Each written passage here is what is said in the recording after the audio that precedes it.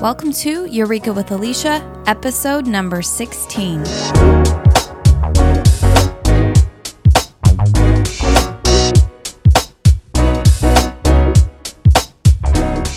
Greetings, fellow earthlings. I have had the most amazing conversations with my clients today. I would like to tell you about each and every one and then release 40 different podcast episodes with all the juicy details, but instead, I'm going to try and condense all of that goodness into one single episode for you today. Because you're my friend, and I want to help you save some time. But before we dive into today's topic, here is a little praise for my program. Today, a client told me that the lessons she's been learning over the last 10 weeks all clicked for her at once this last week. She said that's where she found herself again. And I got literal goosebumps when she said that because I knew exactly what she was talking about. Now she says she feels refreshed and reassured that nothing has gone wrong. So, with that incredible level of confidence in mind for us, let's talk about mental obstacles today. There are no obstacles outside of mental obstacles. I will die on this hill. We have a brain that loves to believe there are a bunch of physical obstacles holding us back, right? Keeping us down, stealing our joy and our power. This could be a lack of money, time, or resources. Those are physical obstacles. But the only kind of obstacle in life that can truly stop us are the mental obstacles. Yes, you heard that right. Not having money, feeling like you don't have enough time, or feeling like you're deprived of resources is not what keeps you down. How do I know that? Because there are people who have had nothing, started from nothing. They only had mental obstacles and still they rose. Right? Let's get some Maya Angelou up in this bitch. Because the only obstacle is a mental obstacle.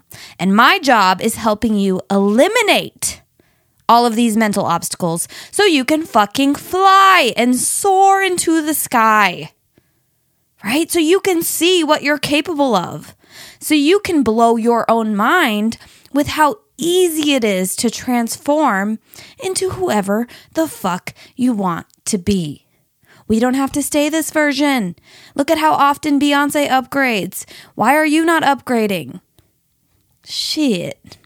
Just name dropping icons today, but I'm about it. I think Beyonce's birthday was this last week, so happy birthday, Beyonce. I love you.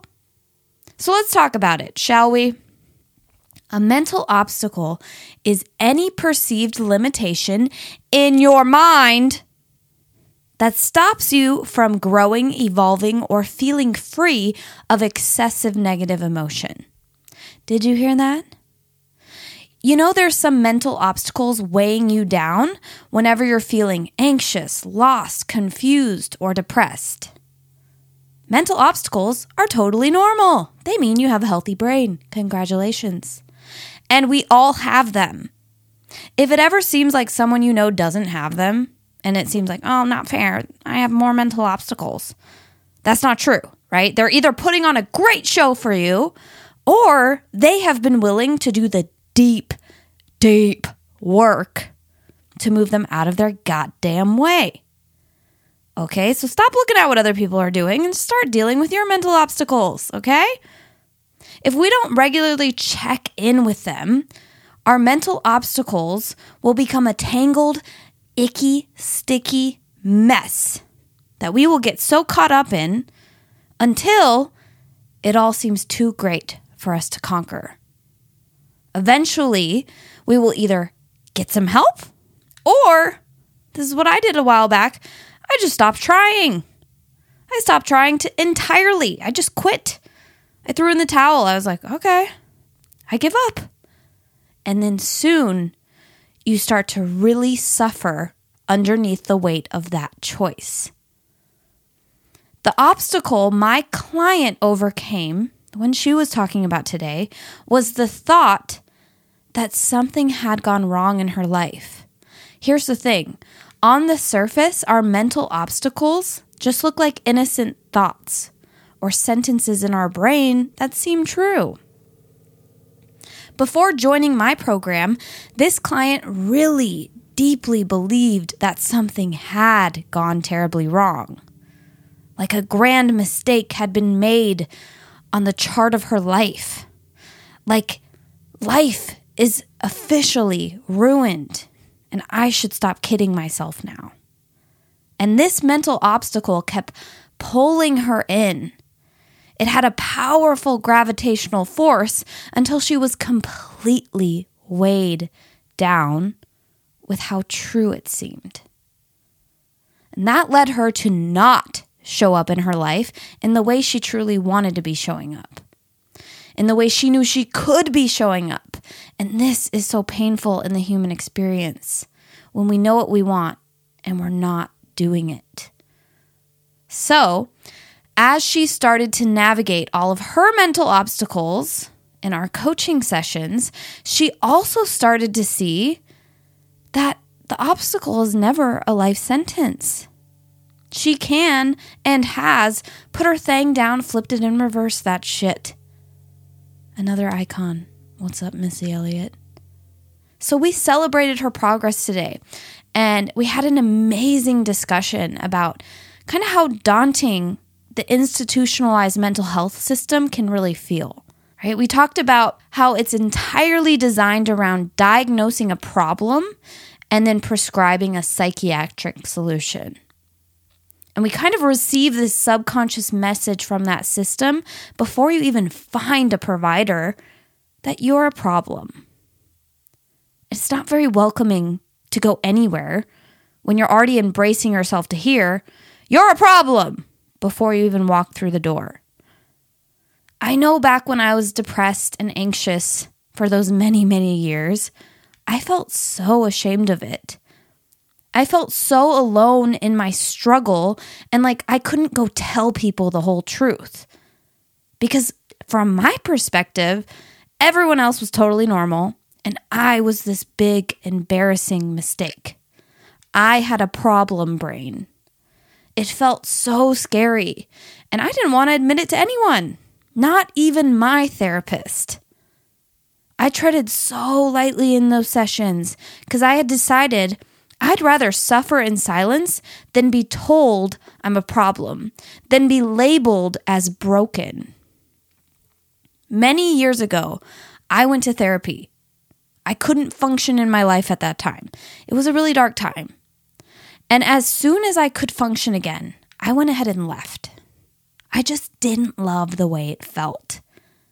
To me, I felt scrutinized, like some kind of test tube science project. And then a few short years later, I found life coaching. And I liked that approach 1,000 times more. It felt good. It felt aligned with what I wanted and needed. Life coaching is an amazing alternative for improving your mental health, right? If you don't have a heavy diagnosis, this is an option for you. Life coaching is the place you want to go if the idea of going into a very serious, scary medical space doesn't pass the vibe check for you. And I don't want to sound like I'm encouraging people who really need professional help to not go get professional help. Shoot, go get it. I went, I did it. If you cannot function, go to a medical professional. That is not who I'm talking to today. However, if we really look at how rampant our deteriorating mental health is as a collective, we just have to start noticing that therapy isn't the answer for everyone. It doesn't fit everyone's needs. It couldn't. It can't. We're all so different. We all have different stories, different pasts. The people who would benefit from a diagnosis, yes, go, do, great. But the people who are functioning, healthy adults who pretty much have their shit together but are really confused about why they feel awful and seem to sabotage themselves all the time, life coaching is for you, dog. That is my bold opinion for the day.